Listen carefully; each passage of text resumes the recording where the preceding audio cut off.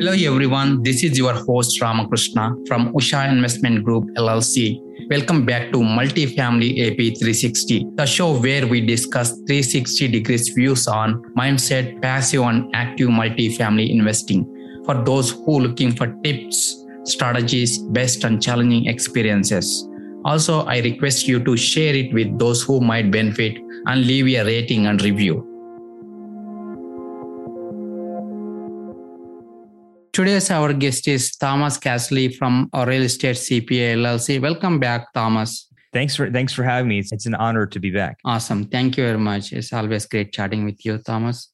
And a little bit about Thomas. Thomas Castelli CPA is a tax strategist and real estate investor who helps other real estate investors keep more of their hard-earned dollars in their pockets and out of the government's. His real-life real estate investing experience combined with his ever-growing arsenal of hard-hitting tax strategies allows him to see eye to eye with clients in ways most CPAs never could. So with that, Thomas, you want to add anything to your background? No. That pretty much covers it as of right now. Cool. Thank you. And let's start with, real estate professional qualification status.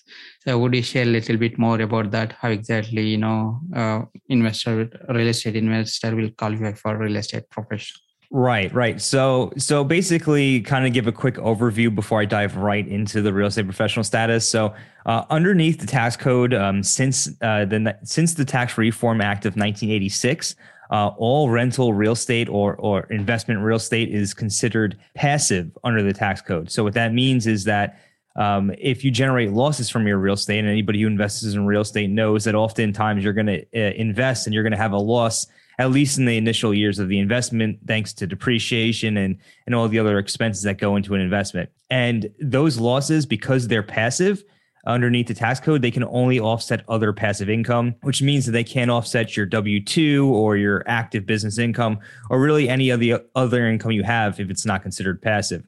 So what the real estate professional status allows you to do is it allows you to take losses from your rental real estate and use them against your active sources of income, right? So the way to qualify as a real estate professional, and this is the challenging part about the real estate professional status, is that in order to qualify, you must spend at least 750 hours in a real property trader business, and it must represent more than half of your total working time. So if you're working a full-time W-2 job or you're working full-time in a non-real property trader business, it can be very challenging to qualify for the real estate professional status. However, there's the opportunity for you to have a spouse qualify. So if one spouse happens to be a high income earner, the other spouse works part-time or maybe doesn't work at all, they can take over the real estate portfolio and they can qualify as a real estate professional status. And when that happens, both spouses are then considered to be real estate professionals, and you can use the losses from your rental real estate to offset the income on your active income that you're maybe generating from a W-2 job or another business that's not a real property trader business. And it can be quite powerful. Happy to go into some examples if you'd like. Got it. At least then it work on at least minimum 750 hours into real estate business, right? In order to qualify as a real estate professional.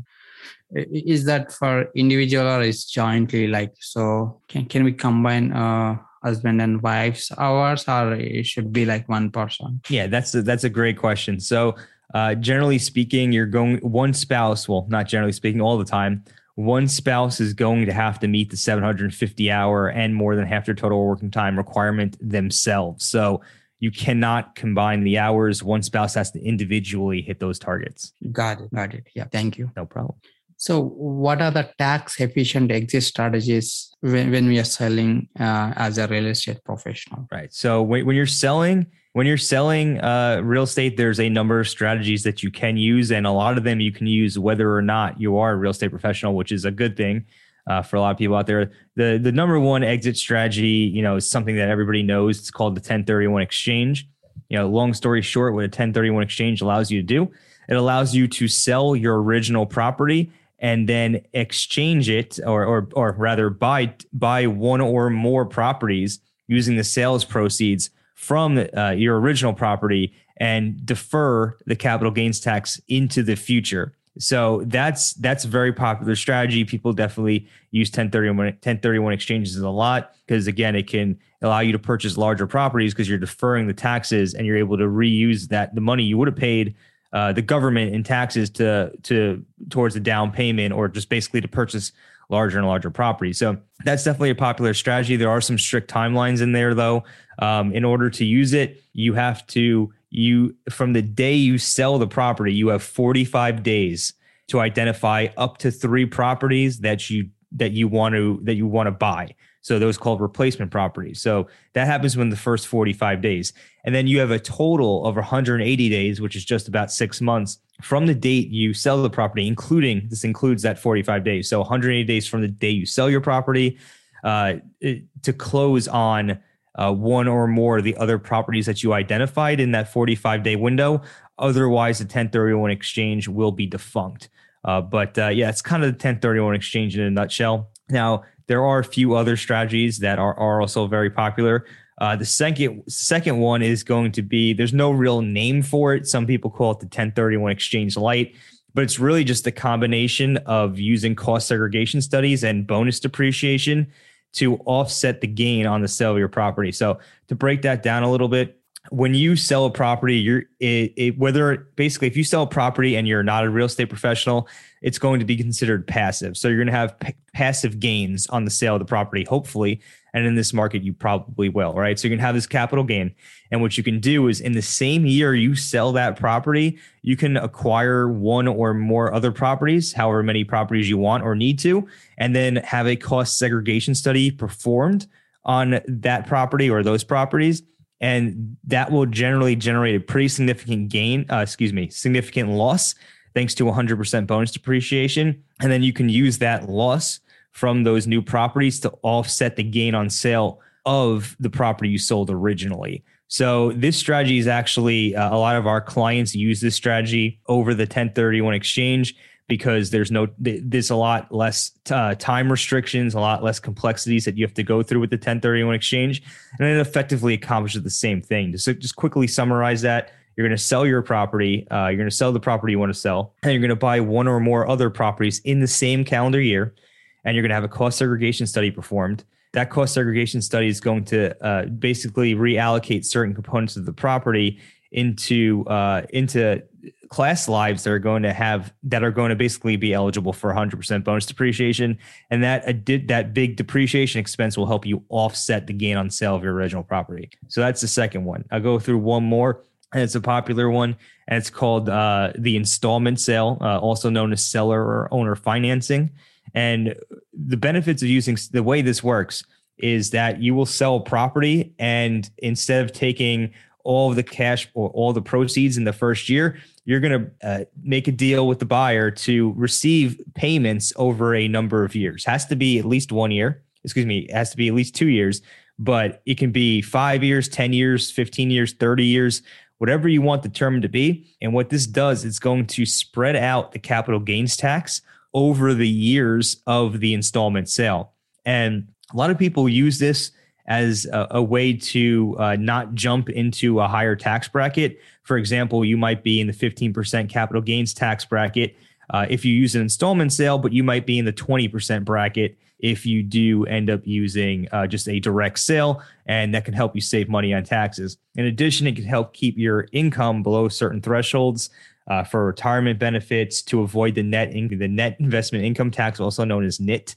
That's an additional 3.8% tax on the sale of property and other capital assets. So it can help you avoid that tax. And it could just basically help you from go into a bigger tax bracket, which is oftentimes why the installment sale is used.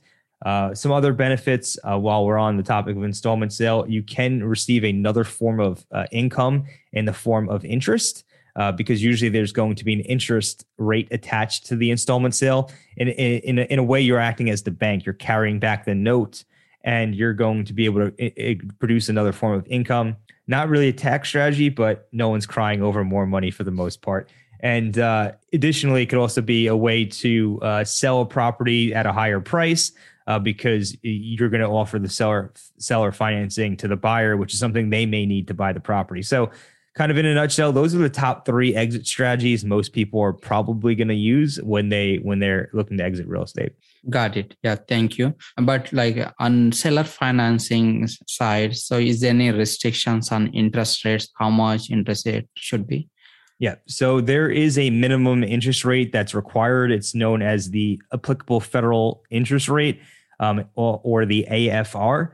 I'm not sure what it is today off the top of my head because it does change on a monthly basis, but it's relatively low. It's like 1 or 2% right now, I'm pretty sure, last time I checked. So it's relatively low. You do need to have a minimum interest rate. And then there are maximum interest rates with loan sharking rules and everything like that. I don't know what those are, but it's pretty high, like 20 something percent. So you have a lot of flexibility, but there does need to be that minimum interest rate, the AFR. And if there is no minimum interest rate, the IRS will calculate it using the AFR. So there does have to be a minimum interest rate. Got it. And the next one is like, what are the tax benefits for paying your children to work in your business? Oh yeah, that's a great question. So basically, when you pay your children, if you put them on payroll, so this means you're going to file a W-2 for your children, and if they're working for a parent or their parents, then they're going to basically receive the money you pay, and you pay them under the standard deduction. The standard deduction this year, I think, is $12,950, if I'm not mistaken. So if you pay them under the standard deduction, they're going to receive the money tax-free. And you're going to get a tax deduction for your business. So if you paid your child $10,000, for example, for working in your business, they're going to receive that money tax-free as long as they're on payroll and they're working for a parent. And then you're going to get to deduct $10,000 on your tax return. So that right there, it's often called income shifting because it's a way to get money from you to your children in a tax-free way. And at the same time, you get a tax deduction. So it's pretty powerful. Then kind of from there are some additional benefits for your children because they are now going to have earned income. So one way you can help them, utilize that earned income that they're earning is through a Roth IRA. So you can open up a Roth IRA for them and you can place the earnings in the Roth IRA. And then that Roth IRA will grow tax-free. And then when they hit, the age of majority, 18 years old, they can go ahead and use that money to put a down payment up to $10,000 on their first primary residence. They can pay for college with those funds penalty free. They'll have to pay income tax on it when they withdraw, but they won't have to pay any penalties. Or they could take the contributions out tax and penalty free at any time to use, say, for a business endeavor, to travel, whatever they want to do. Or they can just use it as a early foundation to a retirement account. So that is one of the more popular ways people do it. They combine the tax benefits of paying their children with the Roth IRA to invest for their children's future in a tax efficient manner. So that's kind of how it works in a nutshell. Got it. Yeah, thank you. But is there any minimum age requirements for children? Yeah, that's a good question. So according to the Department of Labor, there are no minimum age to work for your child, to work for your parents, or hourly restrictions, right? You could basically have your kids work for you as much as you want.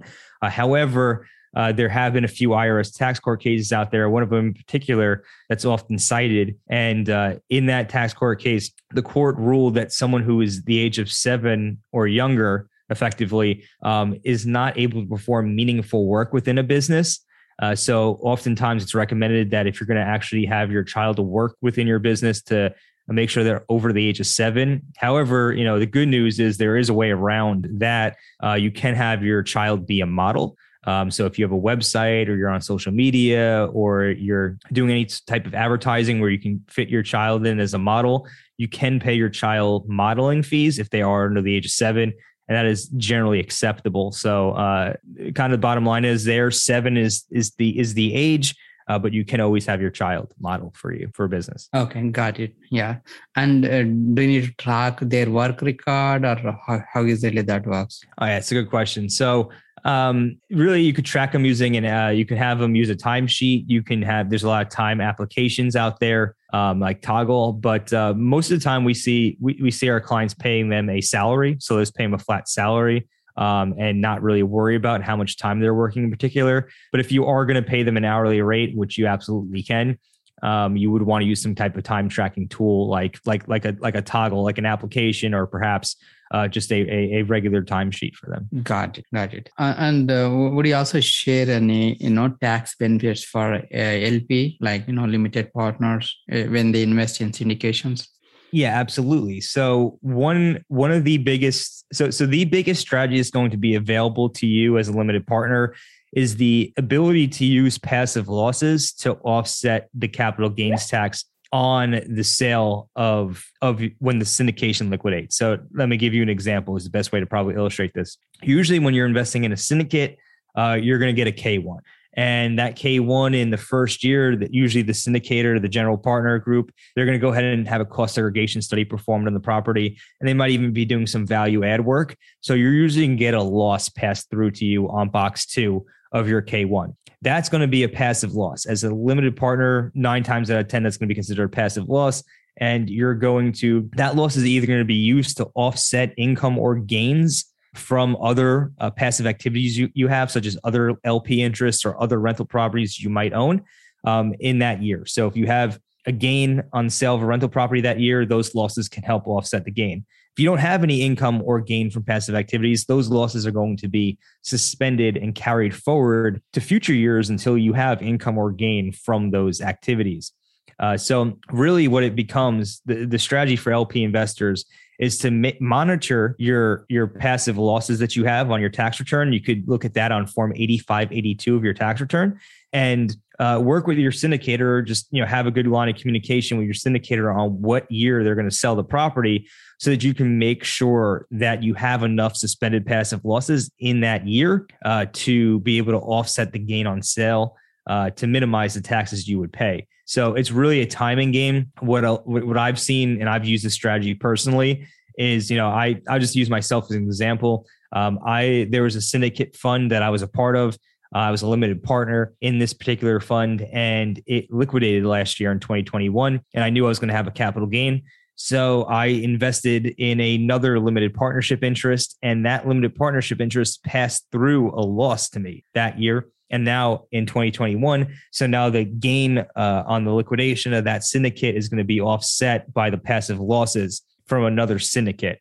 So that's how you can use the strategy. If you have enough, but bottom line is if you're monitoring your Form 8582 and you know a sale is coming in a certain year and you have enough passive losses already to offset the gain on sale, you don't have to do anything. It'll just offset. However, if you don't have enough suspended passive losses, you can either buy a rental property yourself, use a cost segregation study to drive up the depreciation expense, generate a loss to offset the gain, or you can invest in another syndicate in that year to offset the gain on sale of the other syndicate. And that's really the bottom line is that's the strategy most LPs are going to want to take advantage of. Awesome. That's a good strategy. Definitely. Thank you. Thank you for sharing that.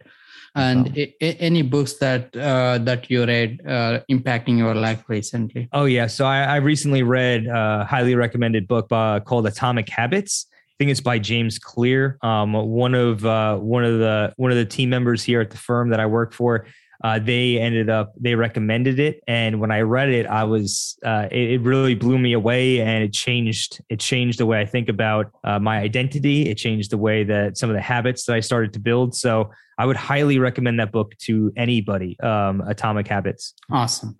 And how can listeners connect with you, Thomas? Right. This is a good question. So the best way to connect with me, I kind of have 2 ways right now. I am getting on Twitter. So it's at Thomas Castelli _ on Twitter. You can find me there, or Tax Smart Real Estate Investors. We have a Facebook group. So you could just search Tax Smart Real Estate Investors on Facebook, and you'll be able to find us there as well. Awesome. And thank you very much, Thomas. Thank you for sharing real estate professional status and tax strategies when selling real estate properties, and also other tax related benefits.